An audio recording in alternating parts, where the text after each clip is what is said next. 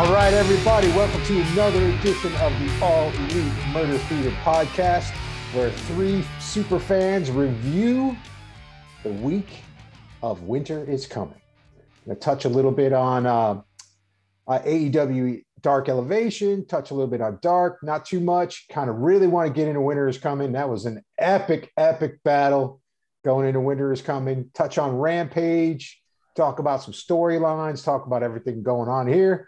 All right, we're going to introduce our ladies first. We got Miss Tammy over in the corner. Say hi, Miss Tammy. Tammy. That's all you need. Just Tammy. Hello. Not Miss. Just Tammy. We got Chris down in the Happy bottom. holidays, too. Cheers. We got Chris down there. How you doing, Chris? You hanging? I'm good, man. I'm good. How are you guys? Oh, man, we're good. Very excited to talk about this because not this week, but next week, we will be live in Jacksonville on the 29th at the show in Jacksonville. So we will have a full live report. I might even do some recordings as we're walking in, kind of put some extra clips up on YouTube of our experience getting in line and all that kind of stuff. That might be pretty fun. So we'll see how that turns out. But I'm very excited because, of course, it's my birthday that day. So I get to go watch. The cool part about it is they give you the ticket for Tuesday night so you can watch Dark. And I believe they're taping Dark Elevation that night too. And then we get to watch Dynamite and Rampage on Wednesday. So it's going to be real cool. So we're going to know ahead of time.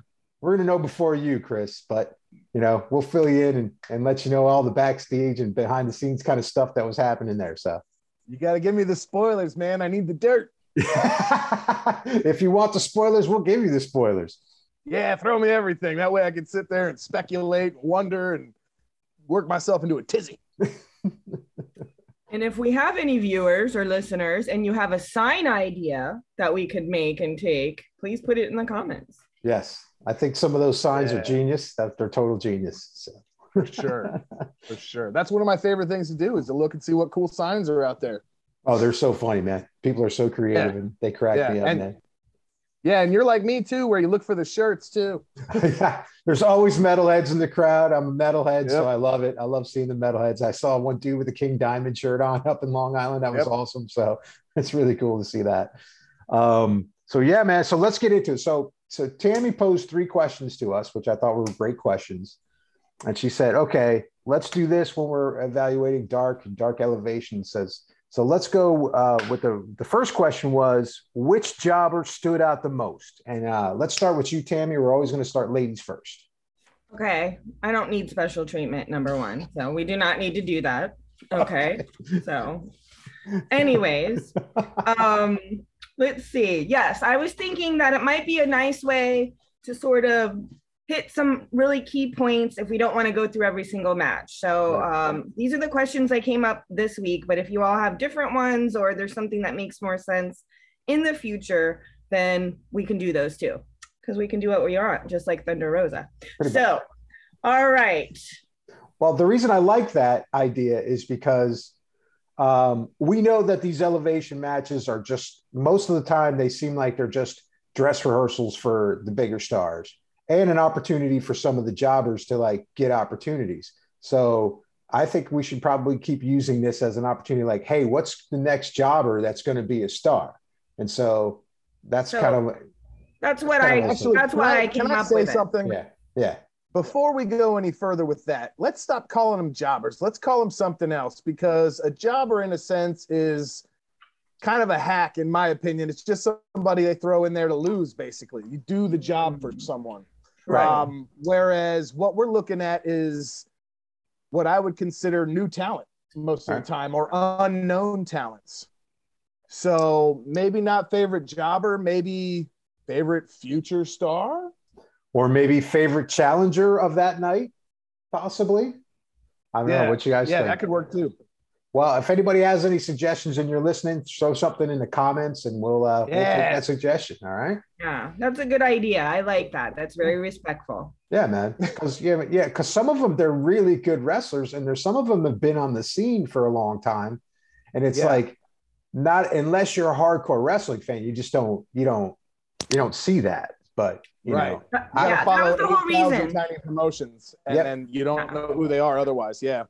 That's why I came up with it, because that's what I like. I feel like I'm excited for them because it's an opportunity to be seen, you know, on a big screen. And I know that means a lot, and that you had to work hard to get there. So, and for like that, I'll go ahead with do I go through the whole list, or are we doing question by question around? Let's just do one, and then we'll go one at a time, and then we'll go through it. So favorite new talent, we'll all go through. Yeah. Stood out the most. Favorite talent that stood out the most. Challenger. For me, and keep in mind, I get foggy. Like the next day, I'm struggling to remember all the details, but I do kind of make notes, and I know that I put Tina San Antonio and Nikki Duke. Yeah. I make random notes, and I don't think linearly, so you know, we'll just decode them as we go along. But what I did write was looked good right out the gate, seem experienced, and I hope they come back. Yep. Let me say this about Tina San Antonio. She sold it well. She sells the match well. She's got skills, and she sells it. And it's like sometimes you don't see that with the challengers on Dark. You know, they're a little bit uncoordinated in certain moves and different things like that. But I think that she could sell those moves, and she had some moves of her own, and she had a little bit of personality. So yeah, what's your thoughts, Chris? I agree 100%. I also, you know, Nikki Duke was cool. And you know, that's the true, like, that's how you know that somebody's really doing, you know, they're a good jobber, is because they can go in, do a job, and make whoever they're working with look good. They're an enhancement talent. They bring the show, you know what I mean? So even if you don't know who they are, they know how to make who they're working with look like $1 million.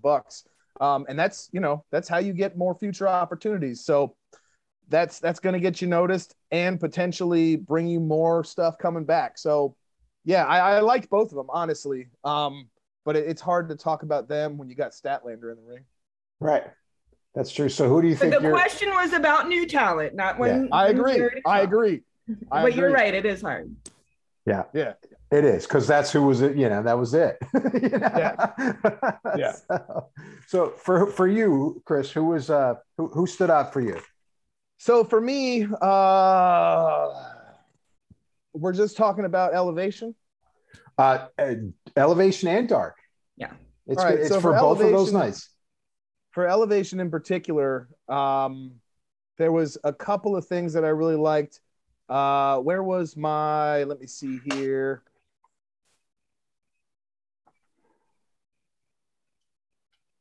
So I'm gonna say probably maybe it had to be a throw out between the guys that were in the Gun Club match against Gun Club. Obviously, I couldn't pick them out of a lineup if I had to, but the three of them looked really good in there. And they make Gun Club look like $1 million, which is crazy because Gun Club is not that great. Right. They really showcased a seasoned veteran with two young guys that they're good, but like they're still really rough and choppy and kind of weird in some spots. Without Billy Gunn, you know, they wouldn't look half as good as they do. And when you put somebody in the ring with them that can really showcase, you know, giving them maybe a little bit more ability than what they have, I think that's fantastic. So those three guys, again, it was Antonio Zambrano, Jack Tomlinson, and Joey Sweets. Yep. I thought those guys were pretty good too. Yeah, absolutely. So the one that stood out for me was Marina Shafir. I thought Marina Shafir is amazing. Right. I thought she was like, wow. I hope they put her into more stuff. I hope they get her more involved. I just think that she looked tough. She knew the moves. She was strong. She had a good presence. It was just kind of like that come out and kill presence, which I thought was great, which I think, you know, is needed in the women's division. It's just like, you need those killers. And I'm hoping to see her more. I'm hoping to see her more in the ring. So, yeah, I was actually, Marina Shafir is awesome. I've been following her for a little while. She came up from New York. So, you know, that other whatever. She wasn't used very well there. She was kind of a sidekick. So to see her getting some solo time, I really dig it, man. You're absolutely right. She's awesome. Yeah, absolutely. Yeah, I commented on her. I put Marina fierce, fit, and ferocious. Yeah. And she is. She is, man. She's killer. I put there was good power moves there, and that I hate Boop. And I do want to circle back to Chris with Papa Gun. I had some notes. I also added my own little honorable mention. And one was Papa Gun mentioned for most cringy moment with his shorts coming down. Did not like that.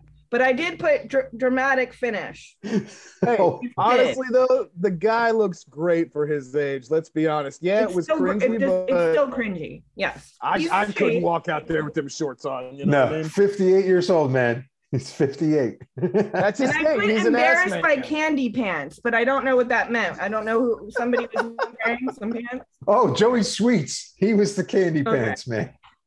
Oh, okay. Anyways, those are my notes on y'all's picks. Nice. So then the next question was proposed was most memorable match between Dark and Dark Elevation. And I'll start with this. Between the two. Both, either one. You were pulling from both sources. I'm going to start with, I really thought the Ryo Mizunami versus Emi Sakura and Mei Segura was the best match of Dark and Dark Elevation combined. I thought that was super fun. It was like they were showy. They had the moves.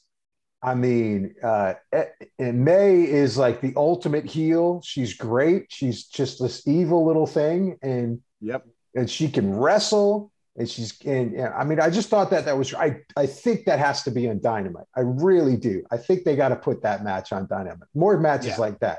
You know, it's all the Japanese women, and they all killed it, and they all were entertaining, and they all were very animated, and they were coordinated. And so I thought that was my favorite match of that.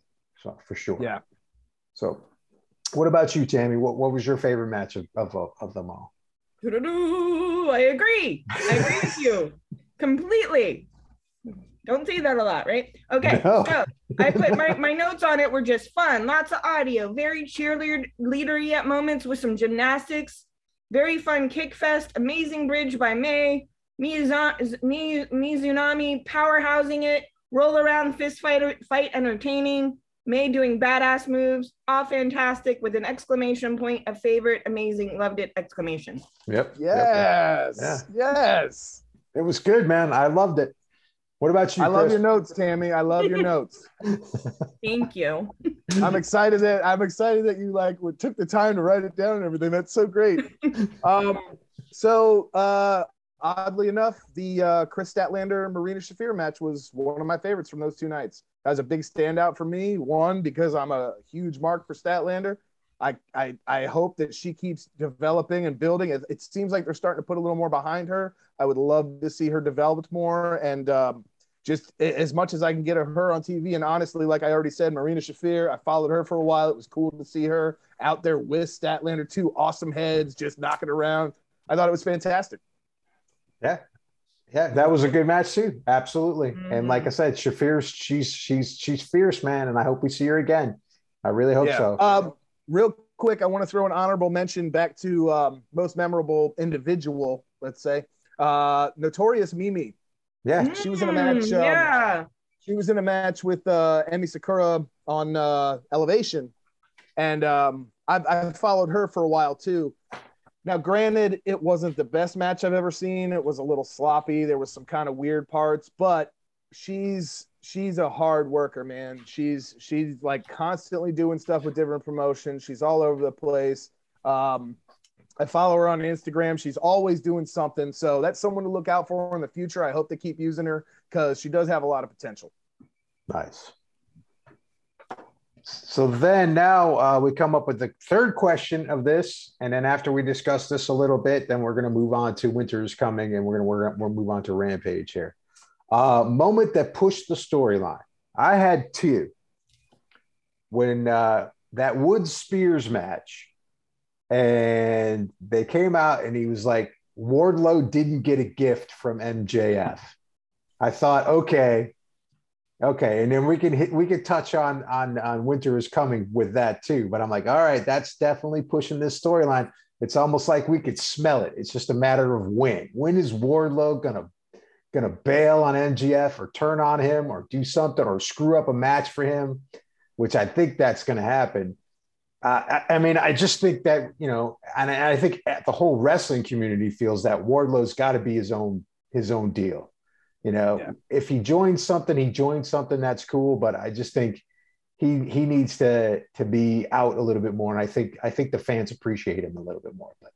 And then the second thing that pushed the storyline was obviously the Thunder Rosa when Jade came out, and they're trying to keep setting up that match. And I've been kind of going back and forth on it. And I know I said the last podcast I think Cargill's going to win it, but the more and more I start thinking about it, I think, oh man, I think it's probably going to be Thunder Rosa for that one. And I have a prediction reveal for that one too. I will talk about that later though. So those were my storyline pusher. And I really thought, and then I'll touch on this. We can come back to this after we hear everybody else, but that Janela Sunny Kiss promo that they did, and now they're making a big match on Dark. I think that's great. I think that's totally awesome that they're starting to hype the Dark matches, because I think that that's important. I think that they're going to lose viewers if they keep showing all of these wrestling matches as just practice routines and not building a storyline within them.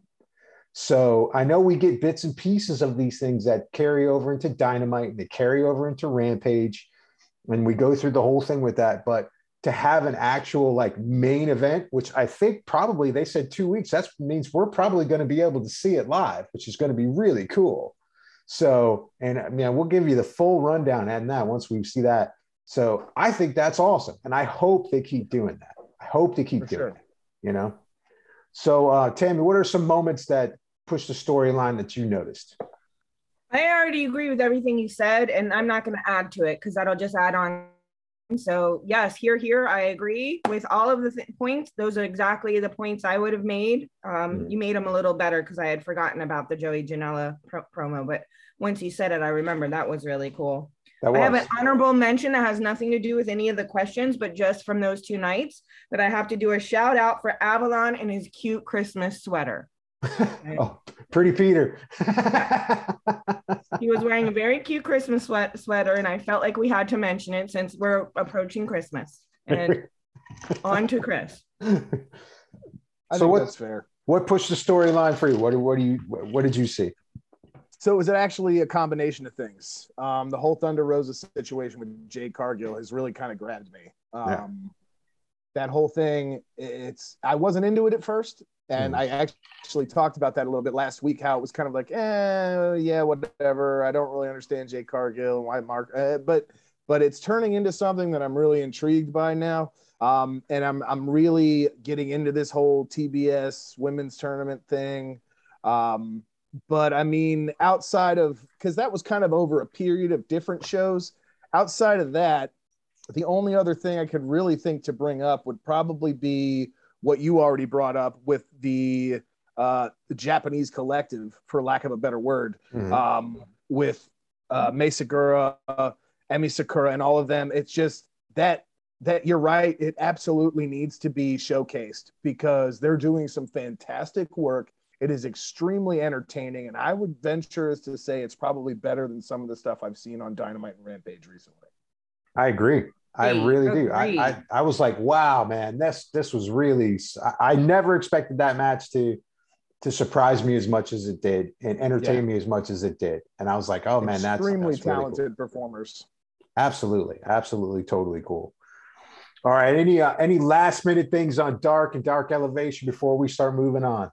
Yes, I just want to add the thing about Thunder Rosa and Jade Cargill. So how I look at things and look at the world, I look at things as like, very much like the hero's journey and Joseph Campbell, philosophy, archetypes, moral learnings from like folk tales and things like that. So I feel like a lot of these storylines, we're all like talking about, reoccurring themes. And this one is about respect, which Thunder Rosa made very clear. So I feel like that's like that energy of this figure that was like demanding the respect is like really the story, the moral of the story of it seems like that's their beef really, is that it's really about, you know, Jade not being respectful of Thunder. So I think that is cool to see how that like respect comes around. You know, you're gonna have to deal with it and you're gonna have to pay it one way or the other. So we'll see. Right. She's like the Thunder Rosa's like the blue collar wrestler.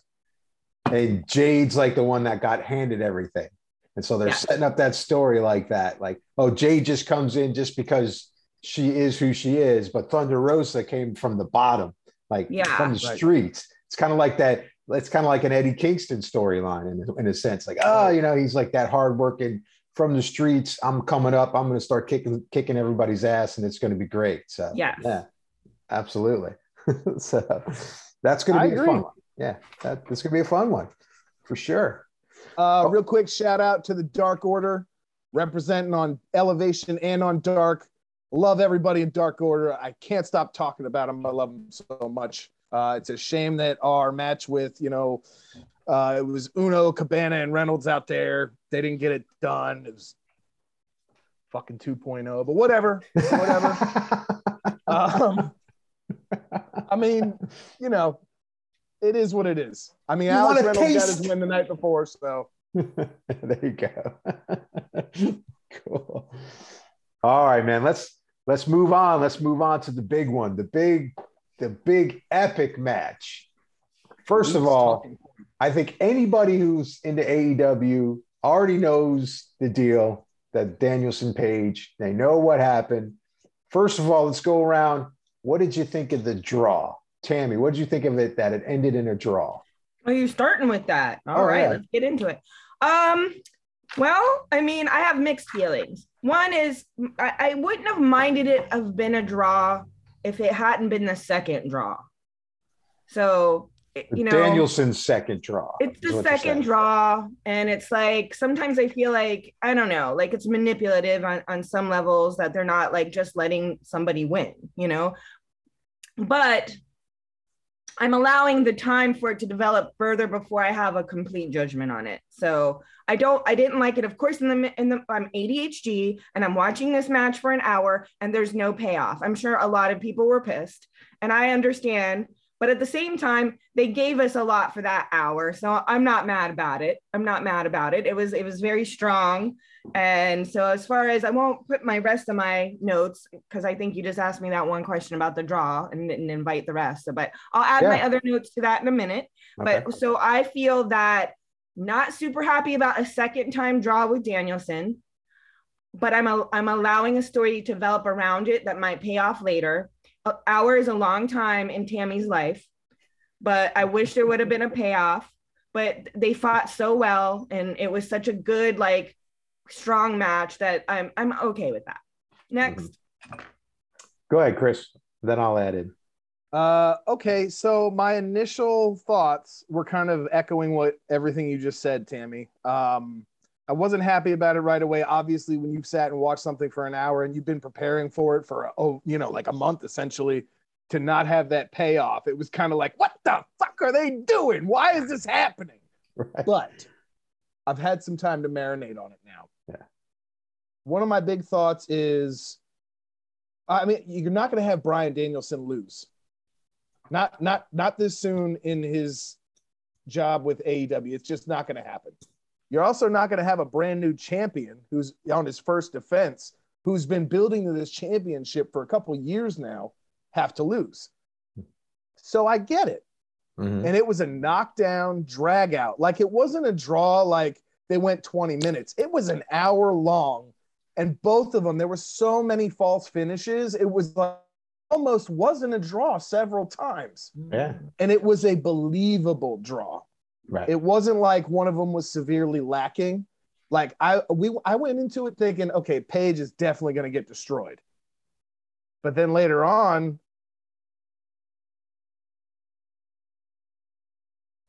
Chris froze up a little bit. Let's see if we get him back here in a minute. But I know it. He's not showing that he's a badass. Right. Exactly. So you froze a little bit. So you're going to have to refinish that sentence. All right, you're back. Lost you guys there. Yep, you're back. Sorry, I think my internet connection is failing. Let me go back to where I was. He's not showing that he's a badass, right? Right. He's not showing that he's deserving of a championship necessarily right now, even though he worked so hard to get there. So to see these two guys go in there and finally go up against somebody like Bryan Danielson and prove that he deserves to be in that ring with him. After I thought about it more, I was like, okay, I'm good with it. A draw makes sense. I don't know that I would have been happy either way with one of them winning. So, yeah, I mean, when I going into it, my thoughts were, okay, Hangman's not going to lose, right? So I'm thinking he's going to beat Danielson, but then I'm like, they love Danielson. I don't know how he's going to lose. So like about 30 minutes into the match, I'm like, this is probably going to be a draw. I was just 30 minutes in and I'm like, this is probably going to be a draw. We're going to go back to the Kenny Omega thing. But like you said, it was epic. And it was like, and the shape that Bryan Danielson, the conditioning that he is in is absolutely stunning, because I know he's a little bit older than Paige. And Paige was huffing and puffing a little bit. And Danielson looked like he's just got out the locker room, man. That guy is just in such incredible shape. He's a great technical wrestler. He's no frills, and that's what people like. Right. And it was just a battle. And it's like every move was sold. Every counter move was sold. All the near falls were sold. It was just like I said, I had to marinate on it too, because I was like, oh man, a draw. I can't believe it, because I wanted it, I wanted Hangman to win, Yeah. But in the same sense, it was like, oh, a draw. And then you're just like, what? But I really think, going down and looking at how epic of a match that was, and like a lot of the rags are saying, to get something like that for free, you know what I mean? Without having to be on pay-per-view, it was great. It's great entertainment. You know what I mean? That's a great point. So, I mean, we had a huge, huge match on regular television, and nobody had to pay for it. Mm-hmm. And it got a 5-star rating. Yeah. I just which thought is only like a handful and a half of matches this year have gotten a rating that good.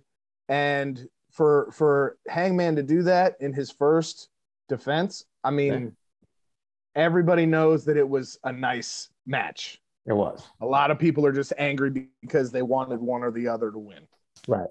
But of course, that sets us up for the next thing. You know what I mean? It sets you up for the next thing. Now, obviously, I hope that Hangman defends it with a couple of different people. And then we get to the Danielson match and they build that story well. It's all going to be a matter of how they build that story, to whether that payoff of who wins or who loses that is going to be good. Because I think at some point, someone's going to have to lose, and it's just like, I think they have to give the fans that, because then, people are just going to be pissed. It's just going to be like an empty space in the wrestling history, because it's like, okay, I mean, come on, let's go, So, but overall, man, it was fun. It was cool to watch. It was epic. Everything was great. Paige bleeding, getting bladed and bleeding was really, that was an epic portion. And then like how they have the sense to capitalize on the injuries and remember where the injuries are and all that kind of stuff. It's just, I thought it was great. Technically, it was awesome. So, but yeah, that's really all I have to say about it, man. And and storyline wise with Brian's knee thing and all of that, I love that they incorporated all that. It brought some real psychology into it. It kind of showed the desperation for sort of both guys when they were going at each other's injuries. I think it was really well put together. And at no point during that hour was I like, okay, this is taking too long. Yeah. So I'm not complaining. I was a little bit when I watched it at first, but I'm good now. What were you going to say, Tammy? I just wanted to go through my notes real quick. Okay. They're just simple notes. You all do better at explaining. I write these in the moment. They don't always make sense later. So I'm just warning everyone. Sometimes I might not even know what it means. But from listening to you all, I feel like some of this has been covered, but I'll just read them real fast so I can get through it. So I put whole nother level with the cowboy duds and attitude coming out. No tacky colors in the ring, and it was good for my eyes. There was a moment that I felt was a ridiculous bit of choreography and over the top fancy, which wasn't needed in that moment. I don't know if that makes sense to anybody, but I did write it down. Do you remember what part that was? What if I did, I would say, but I don't. Okay. So, pretty equal back and forth. Very nice match with like the strength, endurance, the moves. Awesome moonsault. Bloody mess. Brutal. Pretty long, but with substance. Right. I have ADHD! Exclamation mark. I think that was when I was wondering when it was all going to end. No satisfaction. Oh. Can't wait to see what happens next. Yeah. That's my notes. There you go. There you go.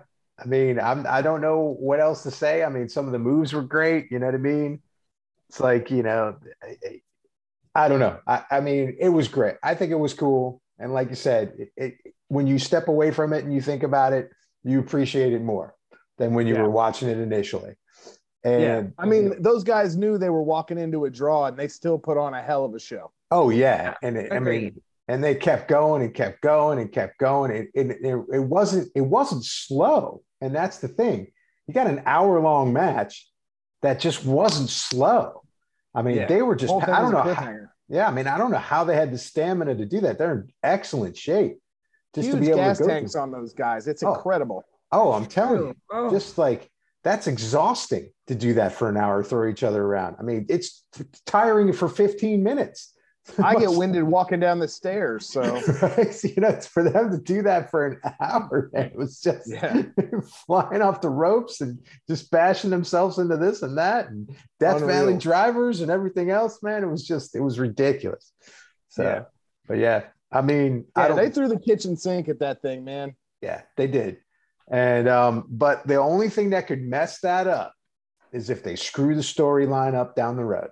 That's the only thing that's going to mess that up. So I have faith in AEW. I have faith in Tony Khan that he's going to push that story in the right way because he's really been pretty good at stuff so far going forward with what he's come up with and what the storylines are and everybody's input on things. So, I want to get a little further down the road and find out where the bulk of these ideas had come from. I like that, you know, with AEW, there's so many guys that go and do these shoot interviews where you find out what all the inner workings were. That's the stuff that I love to hear. So I can't wait to find out whose ideas some of these things were. Yep, absolutely. All right, man. Let's move on. Let's move on to the Wardlow Sydal, Matt Sydal. Now, first of all, I love Matt Sydal, but he was just put in there to get pounded. And I mean, I just knew that was going to happen. Yeah, I knew this was just part of the MJF controversy that Wardlow's building up. I mean, you and I were texting, Chris. I thought we were like, he's going to turn. This is it. Yep. Right? Yep. This is especially after the whole Max said you got to go get him, you know, champagne or something like that for when he wins. I was like, oh man, icing on the cake right now. Right. Yeah. I really thought, I mean, but you know, Wardlow's such a powerhouse. He's such a great wrestler. Of course he needs to be his own deal. I hope it happens soon. I think it's going to happen on the Christmas special, to be perfectly honest. I think something's going to turn there, or we're going to see some type of promo that turns him. That's my prediction. I could be wrong, but that's my prediction on that. So we'll see how that turns out. Tammy, what's your thoughts on the Wardlow match? I have very short notes. Of course, you know, first of all, I love Wardlow. So anyways, I put Sydal flies around well, but no match for Wardlow. More turn setup story. Oh, turn setup story. Yeah, I'm like, I can't. Hello, audience. I sometimes can't remember my own notes and what I'm talking about. But so I put Sydal flies around well, but no match for Wardlow. More turn setup for the storyline. That's it. That's all I have. What you got, Chris? So obviously I'm super invested into the whole Sean Spears Wardlow thing. Like, I'm loving where it's going. I can't wait to see the payoff. Matt Sydal is a talented talented guy. He's been around for quite a while. I'm never bored watching him. So to have somebody go in with Wardlow that was actually, not a 2-second powerbomb symphony, I'm all about it. It was nice. Yep. I'm curious to see how they're going to match him up with other higher up talent in AEW, like who he's going to wrestle. Like, you and I have been texting back. Powerhouse Hobbs would be a great match. That would be an awesome deal. I'd like to see him go against somebody from Bear Country. I know he's done that probably I think he's done that on Dark. He's teamed up and gone against Bear Country. Archer. I thought so. Archer would be great. Yeah, last week, Tammy, you had brought up Lance Archer, and that one actually is sticking out in my head. I think that would be a really cool match. Yep. I think they've done business once or twice. But now that they're both a little more established, and especially whenever Lance Archer gets back in the ring, I think that'd be a great return for him. Yeah. Is he injured? Yeah, he is. I think it was a neck thing. Oh. Yeah, we saw it. We were there in Orlando when it happened. Yeah, I didn't know that was still it. Oh, that sucks. Yep. Okay. We were there in Orlando when that happened. We saw that. I remember when he got hurt. I wasn't sure what was going on. But yeah, I would love to see some Battle of the Giants with Wardlow. That would be really cool. So we'll see what happens. Like, I think, Wardlow has to have some kind of weakness, though. I don't want to see him destroy everybody. Right. They need to find a way in the storyline to figure out, who is capable of beating him. And whether it's a huge surprise or not, that part doesn't really matter to me. I just want to know that he's human, because the dude is so one-dimensional right now. I dig it. I like the character, but I want to hear him talk a little more. I want to see some vulnerability. Yeah, I agree. Because everybody's got their weakness. You know what I mean? Even like Miro with his neck, that they play that weakness, and so that gave Fuego a chance to possibly win that match and all that other stuff. And Sammy Guevara possibly, because he did win that match. So it's like you have to see that vulnerability in it too. So I definitely agree with that. So, I don't want to get to a point. Go ahead. Sorry. Go ahead, Tammy. I was just saying, I guess I'm just mirroring the same sentiment that I'd like to see more of a character coming from him, but I think he needs to go out on his own, and that turn needs to happen before we really start to see that. Yeah. And who knows if he has it in him? Not everybody's a good promo talker person that's an actor, and they can't do all that. So I don't know if he can, because I don't really ever see him talk. I just see him come out and slam someone down, which I personally love, but it will get old if I don't see more dimension. Yeah. Yeah. And what we could do, they could pull a trick out of the book, something where they give like a backstory kind of vignette on him to where we kind of see why he's this big, just indestructible guy. What I don't want to get into, and what I'm afraid of, is that we're going to get to a point where it's like, oh, there's a Wardlow match on the card. Obviously he's winning. Who's he beating? Yes. Right. I want to wonder every time, because otherwise my suspension of disbelief is just out the window, and then it's why to watch. Yes. Very true. I couldn't agree with you more. He needs challenges. He needs people that are going to challenge him. They're going to push him past the 30 seconds that it takes for him to powerbomb the shit out of somebody, and beyond. You know what I mean? Someone that either that can elude that or has the strength to counter that. That's what you're going to need. Somebody that's either fast, like a Leo Rush would be a crazy match, because it would be, like it would be speed against brawn. It would be fun. That would be a fun match. Or somebody that's got power like Hobbs. So, or it could be cleverness too. It could be somebody that's just smart and knows how to avoid getting hurt. Yeah, very true. Very true. Something like that. So I hope that develops well, and I hope it happens soon, because it seems like it is. So, but then after that, cut to the promo, and we got Malachi Black anointing a new person into the House of Black. And I mean, of course, the internet's a buzz. I kind of figured it a while back, because I know we were talking about it that night. Like we sort of figured it out pretty quickly. We figured it out pretty quickly. I mean, I think it's Brody King. Brody King is just a jumbo-sized version of Malachi. I mean, they almost have the same tattoos. They're PWG tag team champions together now. I mean, if it's not him, Tony Khan, you've surprised me again. And I think and he also coincidentally got signed to AEW over Thanksgiving. So right. So obviously it is. I think it's great. I think that dude's a beast. I was checking out all the old stuff that he was doing. I mean, and that was, perfect person for Malachi. Perfect person to put in there to just be that counter person to Malachi and bring it to the House of Black. I can't wait to see those tags. I think those tag team matches are going to be ridiculous. So fun and entertaining. I'd like to see Brody on his own do some stuff. You know, I actually watched him watch wrestling Jungle Boy, which was pretty awesome, which I thought was a really fun match to watch. And so I'm really excited about the House of Black and what he's pulling into it, because I think he's going to pull some cool characters into that. So what did you think of that promo, Tammy? I'm excited.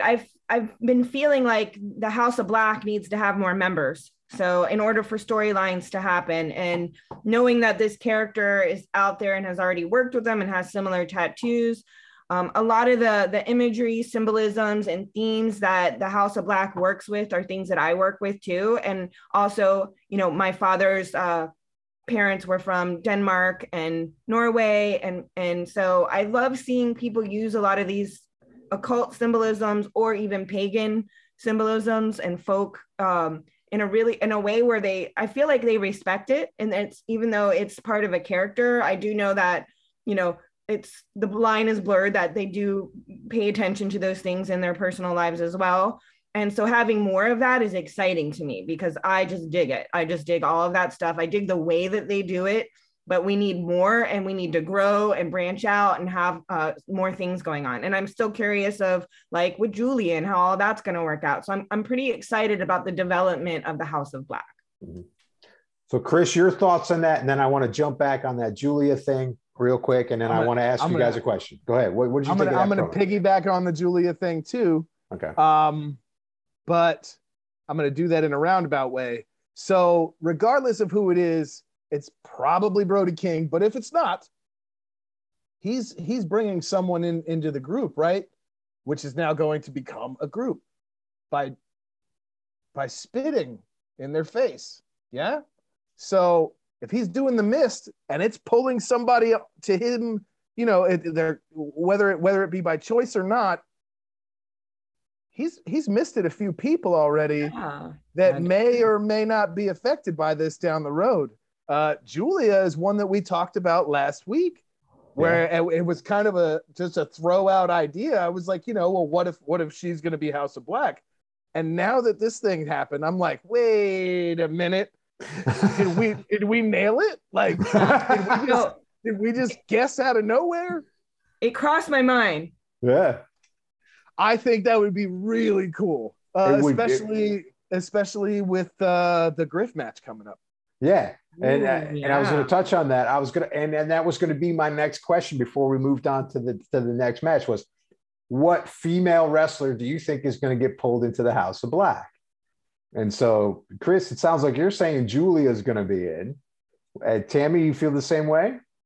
I think because of the mist, that's kind of like the most educated guess. Right. I'd love to see some other people get pulled in as well. Right. I think Abaddon would be kind of a lazy choice, but right. I think it could work really well. Do you know who I think is going to be? I think it's going to be Ruby Soho. I'm not excited about that idea, though. I may not be, but I think it's going to be. I'd love to see Penelope. Penelope would be fun. Yes. Or Anna Jay. Really? Well, Anna Jay is too Barbie doll for all that dark stuff. She needs to get dark. Yeah, but maybe they can peel all that away, and maybe the mist is finally what turns her to like being interesting. Right. I'd love that. And I also have a prediction for that Griff Malachi match. Oh, I have a prediction as well. Griff is gonna die. We're gonna watch a murder on TV, and that's that. He's definitely gonna get the shit kicked out of him. There's no doubt. But that kid needs to adjust his hormones or something, because what is he doing? That's that is all like young man, just energy, just coming out. Oh, I'm gonna kill him, right, bro. Take a breath. Dude, like, pick your battles, my guy.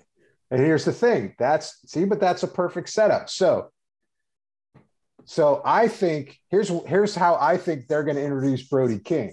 This is my prediction. Griff is going to be getting his ass kicked. Flying Brian's going to come to the rescue. And then out of nowhere comes Brody and just mashes old Flying Brian and then ends it. And the House of Black drops the mic and walks out, bro. that's fantastic. That's what I think is going to happen. Because that's really actually very plausible too. Because they're a tag, right? You know, Brian and Griff are a tag, and now you just had that promo, and then you have the Griff match. So it feels like the writing's on the wall with that. So I'm embarrassed. Why? I feel like I should have thought of that, because that's like, you're right. The writing is on the wall. That's a very obvious way to take that story. Right. It's an obvious way, but that's the thing. And Tammy said it a million times. AEW doesn't always give you what you want. That's right? True. They give you what you need. Right. Tammy, you've said that, right? I have, yes. They don't always give you what you want, and you don't always know who's going to win, which is what makes AEW great and fun to watch. That's true. All right. Yeah, I can't wait to see what happens. I can't wait to see what happens either. I think Wednesday night's going to be exciting. I always look forward to it. I mean, I get psyched to count down the hours and the calendar days until that comes on. So I know I geek out on it. It's great. And it's Tammy's fault that I'm geeking out on this stuff. So anyway, any more thoughts on the House of Black promo before we move on? No? Everybody good? Cool. All right. So then we kick up the next match. And it's Hikaru Shida versus Serena Deeb. Now, I'm going to say this. I'll start out with this. I think watching them wrestle is great. I think the story is tired. And that's my opinion. I don't feel like it really goes anywhere. I just think it's like we keep having this back and forth between the two of them. I know Serena was out with a knee for a while, and so they couldn't really pick up that storyline. I kind of wish that they picked it up a little bit better. I wish that she was more into this, vying for the belts, either one, because I think Deeb's awesome. I think she's one of the best wrestlers out there. And I just didn't, I thought it was a great technical match to watch. I mean, Serena's got a Danielson style to her. You know what I mean? So she just knows the moves. She goes in there. She tears it up. She's got strength. She's got smarts. She knows how to counter those moves, especially by Shida. And Shida's got skills too. And I want to see more. I mean, I just want to see it go in a different way. So I don't know. What did you think, Chris? What's your thoughts? So again, I'm going to echo off what you said. And I will add this. Out of all the matches they've had, this was not my favorite. You're absolutely right about Serena Deeb. She's a 100% professional, amazing performer. I would say the same thing about Shida. Hikaru Shida is a badass, in my opinion. The two of them have done some great work together. However, I'm over it. Mm-hmm. There's no payoff. There's nothing. Neither one of them is going to gain anything else. I want to see something new. I want to see something happen with Serena Deeb and Punk because of their history. I want to see something happen with Shida and some of the other people on the roster. Yeah. I'm ready to move on. Yeah, I think so too. That's it. That's all I got. What do you got, Tammy? How did you feel about that match? Okay, I'll just go by my quick notes. Unlike Chris, I actually liked it, but or liked it more than him. But but I think he made all good points too. So I can see where you are going with the tired storyline. So I put, just quickly, started with a lot of energy, good match, like Deeb's and all her moves. Deeb's is vicious. Sheeta's tough too. Good match. Enjoyed thoroughly. Would like to see more Deeb's, like you both were saying, in other scenarios with other people. I just feel like I'd like to see her more. I'd like to see her personality more. I feel like we see Shida quite a bit. And I also want to just add that Danielson might have Serena moves in style, by the way, Rafe. Just adding at it. Okay. I was just trying to find a comparison of. I know. I'm just messing with you. It's okay. I'm gonna do that. Just happen. Okay. And plus, she's from Oakton, Virginia, so we got to give the hometown love to her. Oh yeah, Northern Virginia lady. All right. A Nova baby. Yeah, we feel like we were like in traffic next to her at some point. Okay. So and then there's the promo. What do we have? There's a promo after that. Yeah, that was the segment with the blondes. Varsity Blondes. That's right. Okay, that's right. All right. So and then before the MJF match, we had the Kingston with the promo and the 10-man tag team that we'll get into. Kingston always what can I say about Eddie Kingston, man? He kills me, dude. I love him. I think he's one of the most entertaining wrestlers in AEW, man. For Absolutely. Sure. I mean, he's got the best promos, and it's just this no bullshit approach to it, and he's funny, and he just says funny shit that he doesn't always mean to be funny.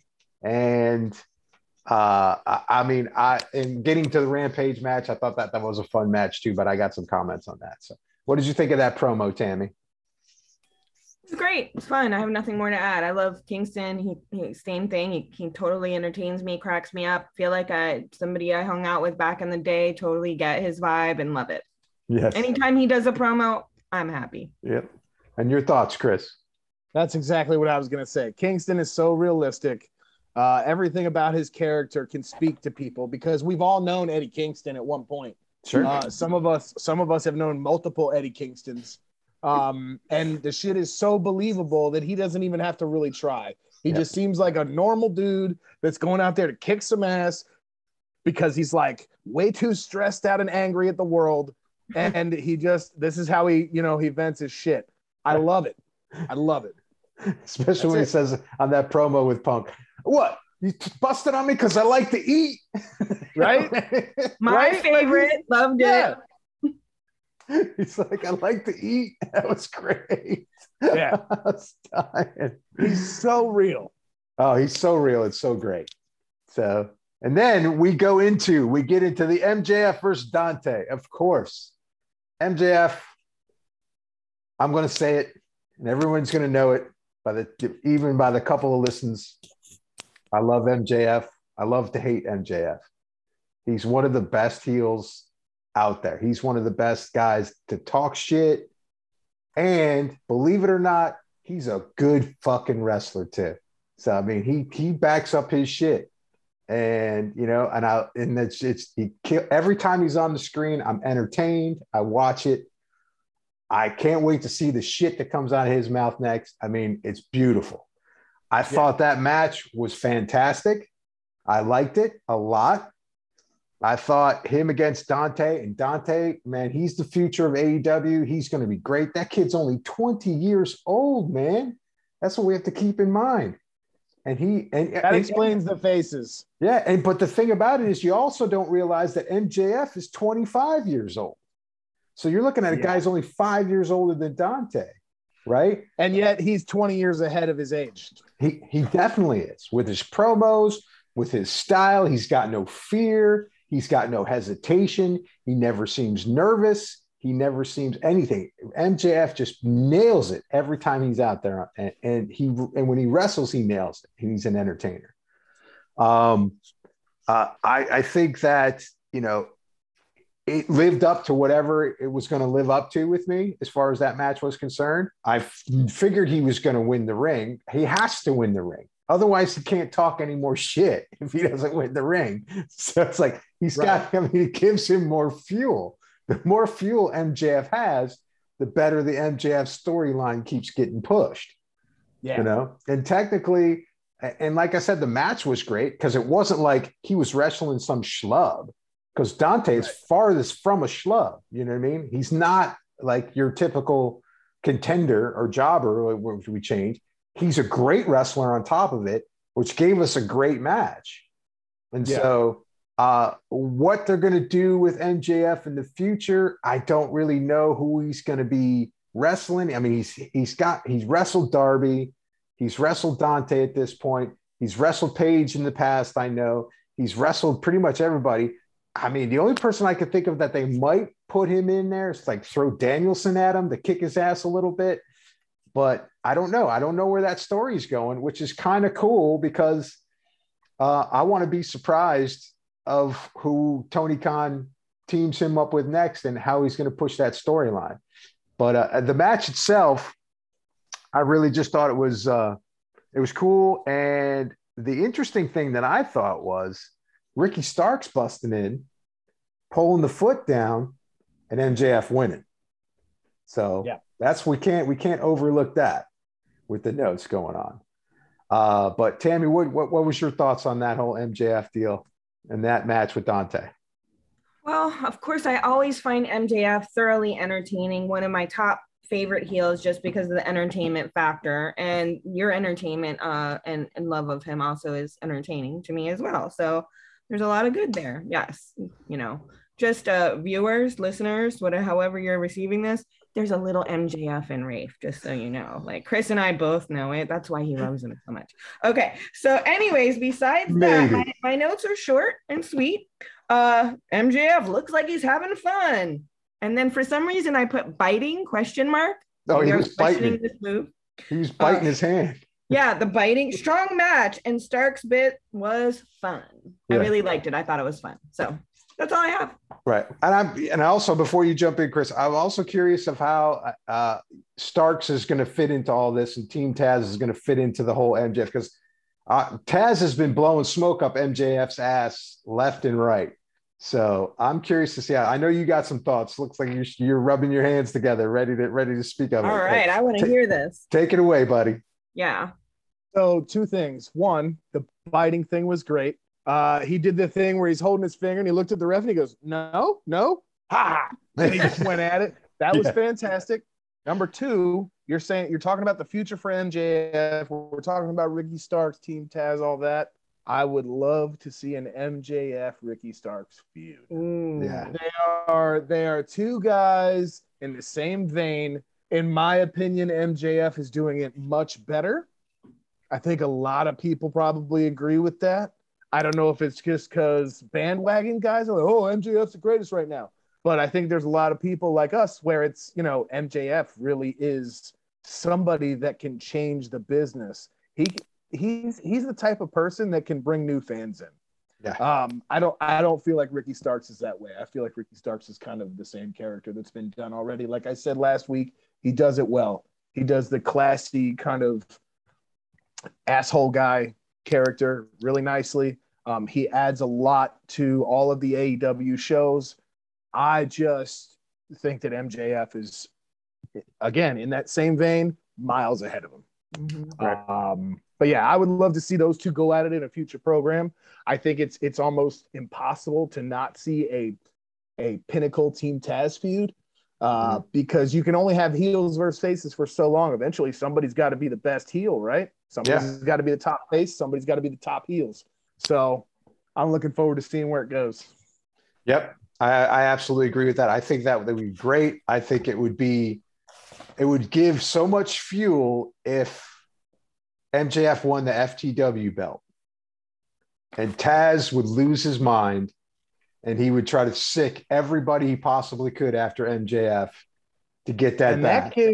That gives Max something to go after that's not a currently locked up title too, and it's not the ring. It gives him another thing to put on his list of accomplishments. Yep. That's actually really good. I like that. Yep. So beautiful match. Great. They gave the people what they want. The entertainment was there. And well, Punk came out, That's right. Did the little thing. That's right. I think, didn't he have a bat with him or something? He did have a bat with him. That's right. Punk came out and went after that whole deal. And then Sting and Darby came out, which was great. Yeah. Setting up that match with FTR and MJF, which I think is going to be a good match. So I'm looking forward to seeing that match. Is that Wednesday? That one's Wednesday, right? The Christmas special? I'd have to go back and read some stuff to figure it all out. The timelines right now are kind of throwing me off because there's so much going on and they're planning it for certain shows and certain things. And I feel like they're doing a really good job of building these stories throughout the shows. Yeah. So now I'm losing track of when people are supposed to actually have the matches. Right. And I'm just like, when's the next promo? When's the next segment? You know, whenever it is, I can't wait. Exactly. All right. So that pretty much wraps up Dynamite. Let's move on to Rampage. Rampage, baby. So we had the match to open Rampage. That's right. Which one opened? That one was Adam Cole. Adam Cole, Bobby Fish, and the Bucks versus Rocky Romero, Orange Cassidy, best friends with Trent. That's right. Tammy, start that one off. What's your thoughts on that match? I'd rather just read my notes. All right, you go ahead and read your notes. All right. Let's see if I can read them. Rocky Romero's pants look like a Versace design. I know you all don't care about this, but you know what? There's time and energy and effort that go into these things, so I think we should mention it. You are right. I agree. I like them too. So love the swaggery attitudes between Cole and Orange. Fun tightrope walk, but I didn't think that move was as sellable because it just seems like he could have just been pulled off really easy. But I liked it. I just feel like they need to next time not hold hands. Let's see what else. Yeah. But that's honestly a little secret. That's how they do that move. You really can't do that move unless somebody's there, unless you have like spectacular balance. Okay, I challenge the wrestler that can come do it on their own. Challenge. I want to see that. Yes. Ray Phoenix might be able to do it. And that's going to be about it.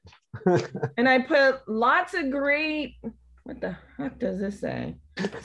Maybe team moves. Oh, lots of great team moves and a fun group. Yep. Exactly what we would expect from all of them, though. Yep.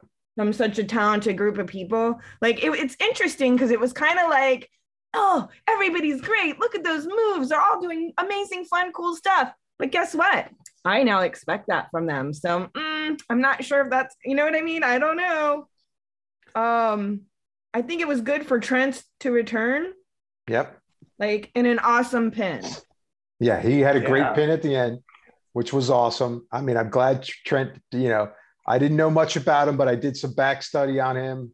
And I'm glad he's back because I think he's going to definitely be entertaining. He's got some talent, and it's going to be fun. I mean, I love the Young Bucks. You know what I mean? I think the Bucks are great. I think they are the great high flyers. I mean, they just got the top tag team in the PWI magazine, which I'm holding right here, which I have. They got the top tag team, Lucha Brothers #2. And I do have some comments on the Lucha Brothers. And I know everybody's going to hate me when I say them, but I'm going to have some comments on that. Okay, but you need to wait till it's their match. I will wait till it's his match. I like Bobby Fish because he's such a bruiser, man. And he just comes in there and just starts kicking everybody's ass, takes care of business. I think that whole team is really cool. And, of course, the best friends are always fun.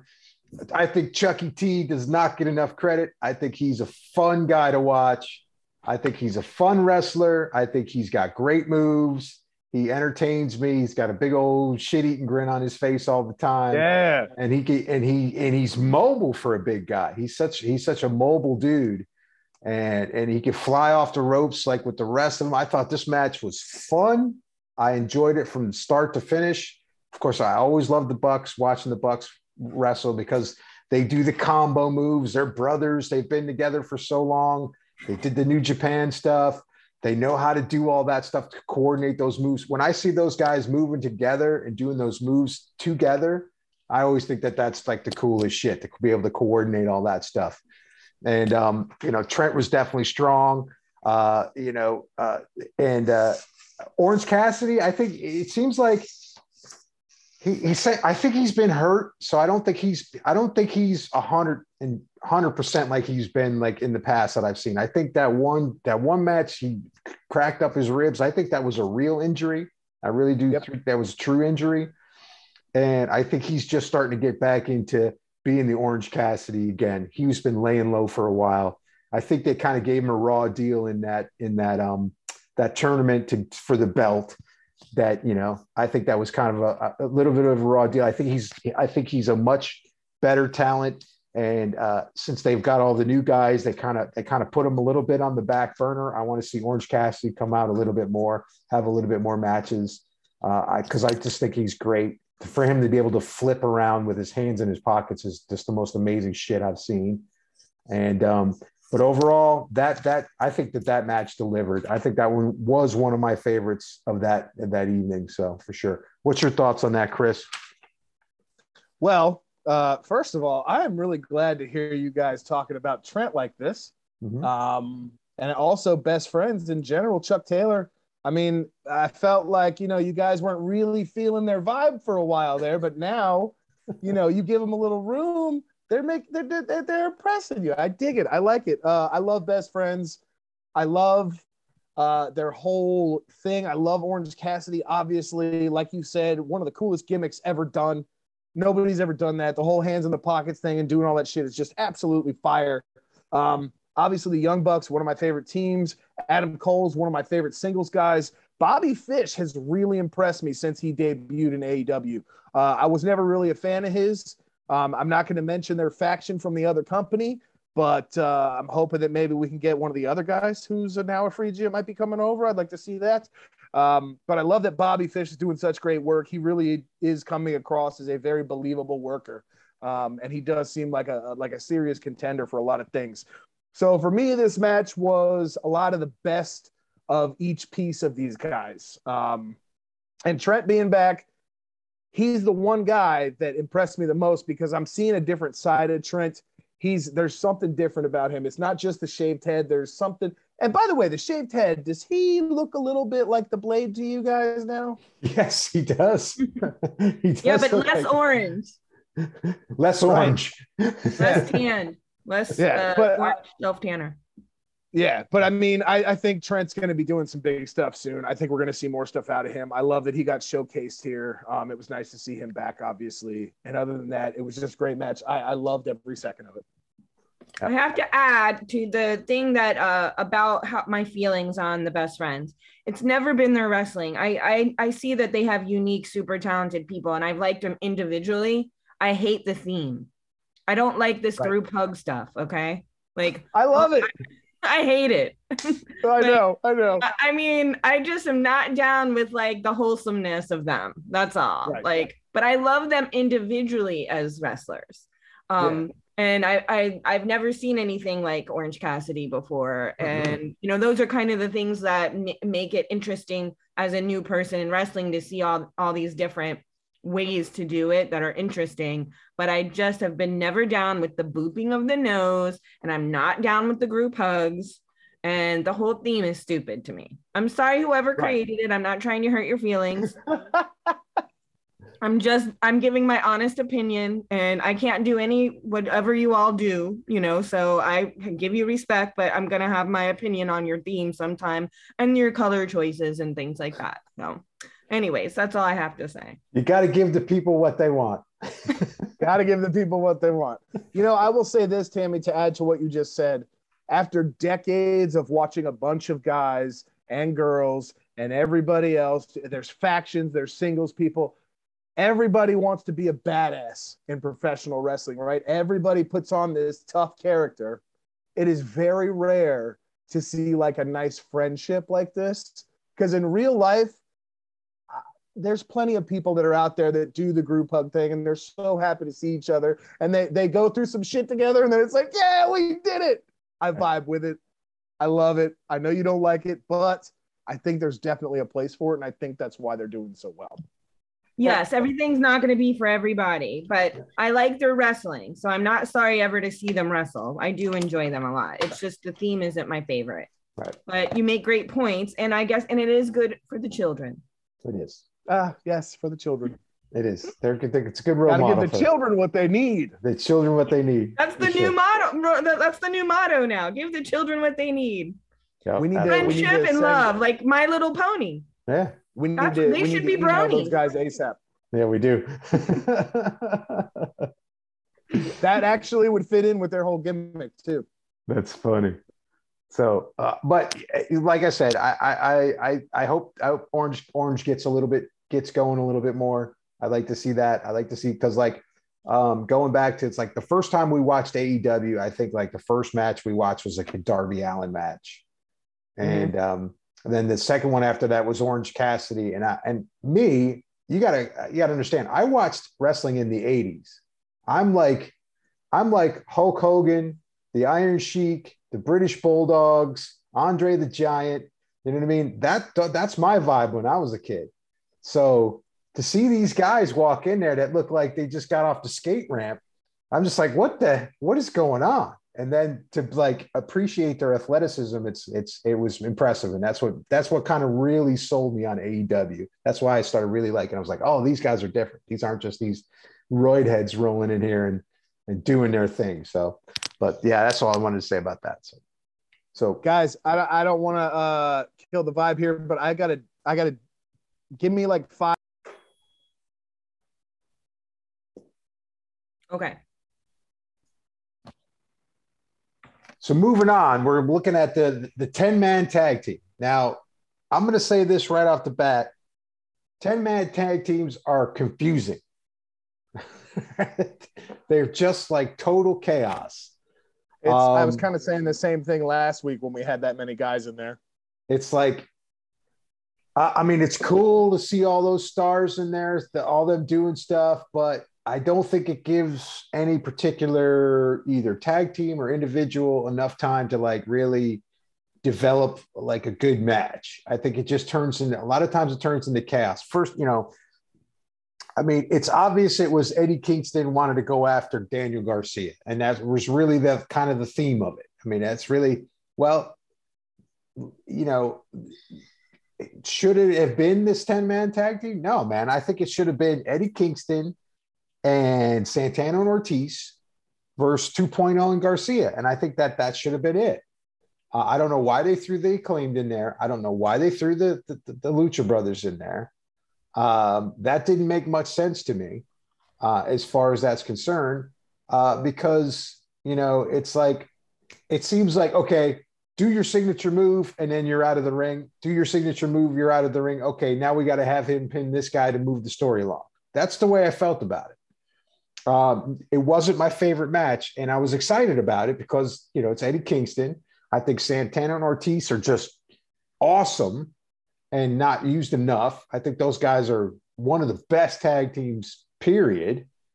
And the Lucha Brothers, they just did their patented moves. And then that was it. 2.0, I know you can say what you will about them, and they were okay, but I think they're developing as pretty good heel team going into AEW. I still think they need a little bit of work and some little bit of stuff here and there, but I still, in my opinion, and it's okay to differ in my opinion, but I think they're still a pretty good heel team, to be perfectly honest with you. I think, if they're pissing you off, they're doing their job, So it's like, I think that's pretty cool, but I just think it was just too much shit going on. What are your thoughts, Tammy? How did you feel about that match? All right, I'll go to refer to my notes. Keep it simple. Here, I put the heels we love to hate against my hero group. I hope Chris likes seeing Caster get kicked. Ortiz is a favorite. Lucha to the rescue. And then all of a sudden I put, no, not happy. No. Fuck that match. Not believable. I want to see Daniel Garcia bloodied. Fuck Rampage. That's what I put. Okay. God damn. That went off the rails at the end. Jesus. I mean, that's how I was feeling emotional in the moment, Wow. Yeah. Really? I have a very big dislike of Garcia and a super big love of the Lucha Brothers and Santana and Ortiz. So I don't think they should have lost. And it's just my attachments and my love of these characters and my love to hate of these characters all coming together in this one match for me personally. Okay. All right. I mean, on that note, Chris, how did you feel about this? So I wasn't as angry. So first of all, the promo going into this, where 2.0 was blah, blah, blah, blah, blah, blah, blah, and Kingston left frame, right? Disappeared for a couple seconds, comes back like 30, 45 seconds later. You still talking? Right. Beautiful. I loved it. He wasn't even respectful enough to hear what they had to say. He just wanted to fight him. I love that passion. That's why we all love Eddie Kingston, right? Right. I think you're right, but I would flip these teams around a little bit. I would do Eddie Kingston with the Lucha Bros because they have kind of more of a history together, at least in AEW. And I would have liked to have seen them with Just 2.0 and Daniel Garcia. Yeah. I think as a throwaway match, you could easily do the Acclaim getting squashed and destroyed by Proud and Powerful. I would love to see that. But yeah, you know, I'm not a huge fan of 10-man tags, but this one wasn't awful. It was pretty good. There was a lot of cool spots, and the ending of the show and the ending of this match was really interesting. We had you know, the beatdown at the end and all of that, and kind of everybody was sort of out, and Jurassic Express came down. That's right. I thought that was great. There was that moment at the end with the belts where, you know, Jungle Boy picks up the belts and he's going to give them to Lucha Bros, and they kind of snatch him away. And then they had that little stare down at the very end, and Christian Cage was just kind of there for decoration. Yeah. I don't see him lasting too much longer as a face. I think we're going to see him turn soon. There was a lot of cool stuff that happened in the outskirts of this match. The match itself was okay, but the storyline around it was very entertaining. Right. Yeah. I mean, it definitely had some elements to it. They're obviously setting up that Jurassic Express Lucha Brothers match, which I didn't realize how badly I wanted to see that. Yeah. I think that's going to be a great match. With me, I'd like to see, I don't want to see the same tricks from the Lucha Brothers. You know what I mean? I want to see a couple of more different moves from the Lucha Brothers. I'm hoping that they have a couple of more, you know, a couple of different things, because it seems they're starting to become a pattern with the Lucha Brothers, right? Like, you go in there, Ray is in there most of the time. He does his flips. He gets in trouble. Penta comes in, does the sling blades a bunch of times, takes a few people out, does a couple flips, and then they do a couple of moves together, and then they win. You know, so it's like, I want to see a little bit more. I mean, of course, nothing's going to be as epic as the Bucks match for the title belt. Nothing's going to ever compare to that. But I want to see just a little bit more kind of coming out of the Lucha Brothers, and like, not just this is the routine and we're gone. You know what I mean? I'm hoping to get a little bit more to this. And I think that, like, to your point, pairing them up with the Jurassic Express might draw a little bit more out of them, because, you know, it's fresh. It's fresh. New. And they got to deal with Luchasaurus, who's he's a different animal. It's not like equal size like you got going on. And another great match, which I'm hoping will happen, is Brody and Malachi versus the Lucha Brothers, which would be ridiculous. That's a pay-per-view event. Ooh. So I'm hoping that happens as well. I started thinking that too when I was watching. I was like, oh man, that would be so cool. I mean, just the aesthetic of it alone, the intros for both of them, just the intros alone would be entertaining enough. You know, Lucha Brothers coming out to all that, and then Malachi and Brody coming out. I mean, I think that would be just an epic match, and I'm hoping to see that down the future. So, but I think that, you know, that it seems like they're trying to push the Garcia Kingston feud. I don't know how long that'll last. I don't know how entertaining it is. Hopefully it gets more entertaining. I mean, I just like seeing Eddie Kingston on the screen regardless. Exactly. I think something's going to happen when Mox gets back. We have to keep that in mind. We keep forgetting about Mox, and Mox and Kingston being a team, and how critical they were, and how cool they are as a team, and just bruisers. And I think that'll be fun. So I'm looking forward to the future on that. As far as that match was concerned, I think it was okay. I thought it was definitely entertaining. It was cool. But yeah, that's pretty much it I have on that. Any other thoughts on that last match? Go ahead, Tammy. Yeah. So did Superman's moves get old and Spider-Man's moves get old? You know, you made me go first because you knew you were going to say something negative about the heroes. I figured that you would put in your 2 cents, and I wanted to hear that. Yes, that is my 2 cents, is to tread very carefully about the heroes. Okay. I got you. I understand. But I mean, I'm just saying. This is the same lady that has said on camera, it's recorded, I don't like baby faces. They're boring. But they are different. They are their own thing. They are. 100%. They are the superheroes. They are luchadors. It's not the same to me. So they are sacred. They're like baby face heels, really. I mean, they're not true baby faces anyway. Yeah. So I mean, literally everybody in that match was really heels. Yeah, pretty much. I mean, we're talking about all of these tag teams have a history of being heels in AEW. The only reason Santana and Ortiz aren't considered heels right now is because everybody loves them. Right. Yeah. But I mean, the Inner Circle is a group of heels. It is a heel faction.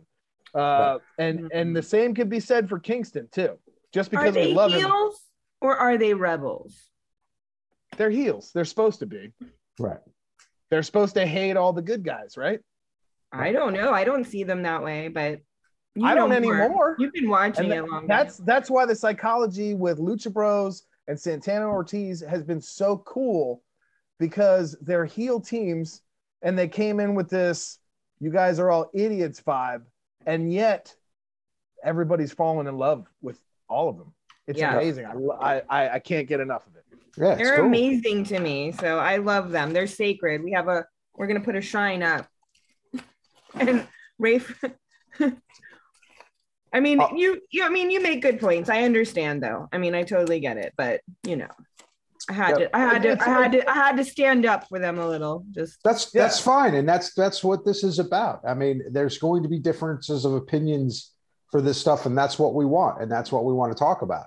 I mean, I do have to say, I think it is fantastic that they are babyface heels. Yeah. I don't think there's enough of that. I don't think there's enough shared hatred among teams where you can get guys like Proud and Powerful and Lucha Bros to get along long enough to beat up a bunch of other bad guys. And it's all through Eddie Kingston's family ties. You know what I mean? Yeah. I love it. I love it. Yeah, it's that's so cool. mafia, but like so different. Right. It's elements of Arlington growing up, I can tell you. Because we were all a little bit more on the heels. I mean, not necessarily you, Chris. You were younger, but you know what I'm saying. I was just a little puppy. Oh, so then we end the night with Dan Lambert and his big speech, who absolutely kills me. I think he's hilarious. Well, hold on. That actually happened earlier on, right? Didn't that happen like after the first match, the Dan Lambert thing? No, I thought that was closer to the end. Maybe I'm wrong. So he was out there with what is it, the Men of the Year, whatever, doing whatever the hell they were doing. I'm so sick of fucking Dan Lambert. That guy, why they need him to talk, I will not ever understand. Both of those guys are good talkers without him. The whole Dan Lambert shit, I'm over it. And fucking Cody came out. Yes. That was random and weird. And they did the stupid stealing the mic back and forth thing. Like the first two times I was like, oh, this is kind of funny. And then it was like, okay, we get it. Somebody say something, please. And then Cody went in with the fists, right? But then Dustin comes out. Yeah. And I'm like, okay, so Dustin is still hanging out with Cody. They're still cool. Everything's good. Apparently, Dustin has not yet told Cody, hey, nobody likes you. Well, I love that dynamic still. I'm still really into the Cody doesn't know he's a heel storyline that I'm building in my head. I hope it's real. Right. And then we got Sammy. Right. I know. I don't get this at all. So he looks at Cody and he does it twice. He goes, I got you. Yeah. Right. And I'm like, oh, wait a minute. This is kind of the same thing that Cody did to him. Like, hey, one good guy to another. Now it's, I got you. Like, don't worry. I'm here to help you, buddy.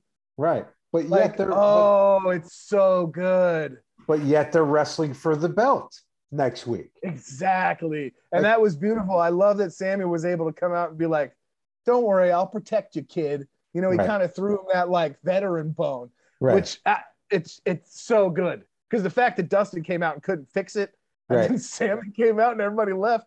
Come on. Beautiful storytelling. It is good. I like that story, but I don't know where it's going to go. So it's like, which I think is kind of cool. and I'm still confused at the same time. You know what I mean? So it's like, oh, I don't know how to feel about it. You know what I mean? I'm like, okay, what's going on here? All right. Is this just Cody's desperate attempt at just trying to be something, or is this part of his game? Like, I don't know yet, you know? So it's like everybody was booing the living shit out of him when he walked out, like just booing. Like, and like, you know, everybody's like, somebody had a sign that said, Cody heel equals ratings or something like that. Yeah. I mean, I saw that sign, which I thought was hilarious.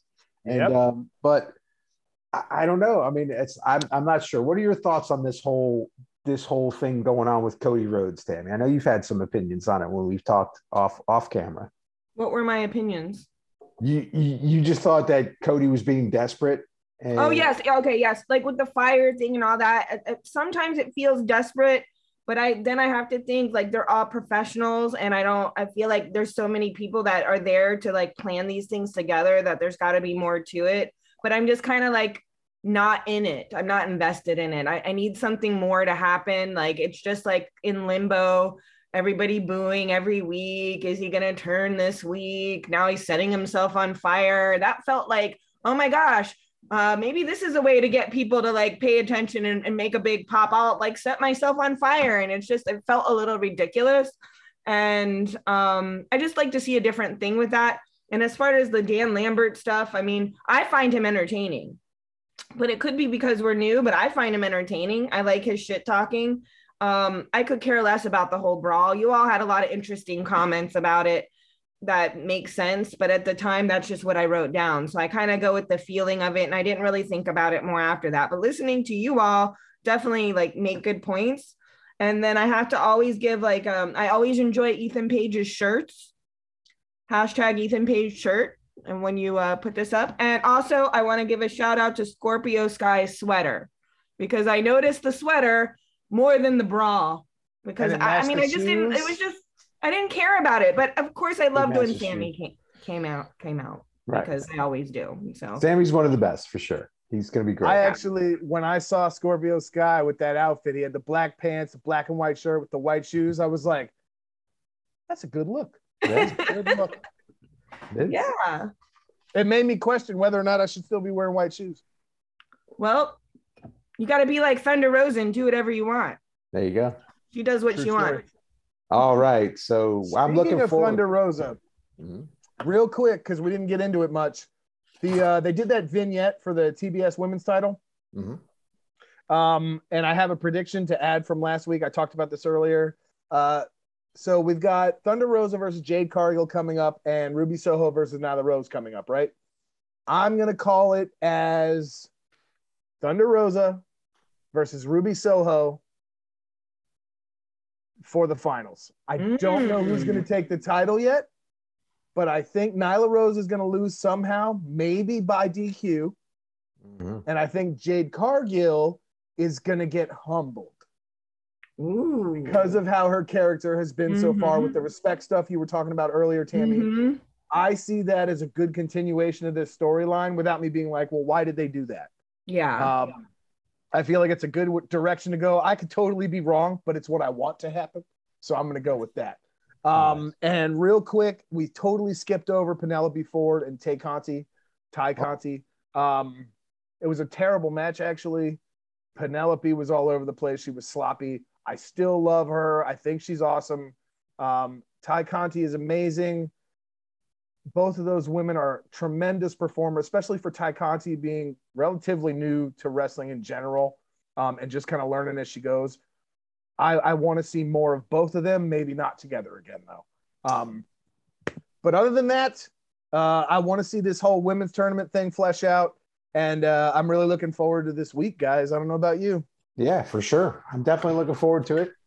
I agree with you on the Tay Conti match. I think that could have been better. It looked a little disjointed, and I'm hoping that they once they get that belt, then we start seeing people going for that belt, and then we start seeing people wanting to dethrone Britt. You know what I mean? Yes. That's what I want to see. I want to see everybody going after that belt and those matchups to get those belts. And I want to see when we get to that part where we've got Britt's got that title and we've got whoever's going to have the TBS title. I want to see a battle of those two. And I could be mistaken, but by Battle of the Belts seems like a perfect time to do it. Yeah, but they're not doing it because Britt is wrestling Rio again.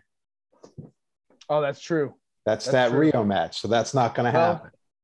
And I don't see Riho taking the title off of her, although that would further that storyline some and give Britt a reason to have to come back later. That's an interesting take. More on that later. We'll get to that later. So, all right, closing thoughts before we. Hey, wait, hold up. Oh, I did not comment on the Ty Conti Penelope Ford match. It won't be long, very quick. All I have to say is I have the opposite opinion of you both on this one. I enjoyed it thoroughly. I'd like to see them both. I like that they both have good submission moves, and I would like to see them both have a match again. And that's all I have to say about it. Now you can do the closing. All right. Well, thank you, everybody, for listening to the All Elite Murder Theater podcast. You can get the podcast anywhere now. We're up on Spotify. We're up on Amazon Music. We are up on iHeartRadio. We are up on Podbean, and we are going to be having this up on YouTube for the video. Subscribe, put your comments in, tell us what you think. And then next week, we're going to talk about the Christmas special. We're going to see what happens. We've got the Saturday night one.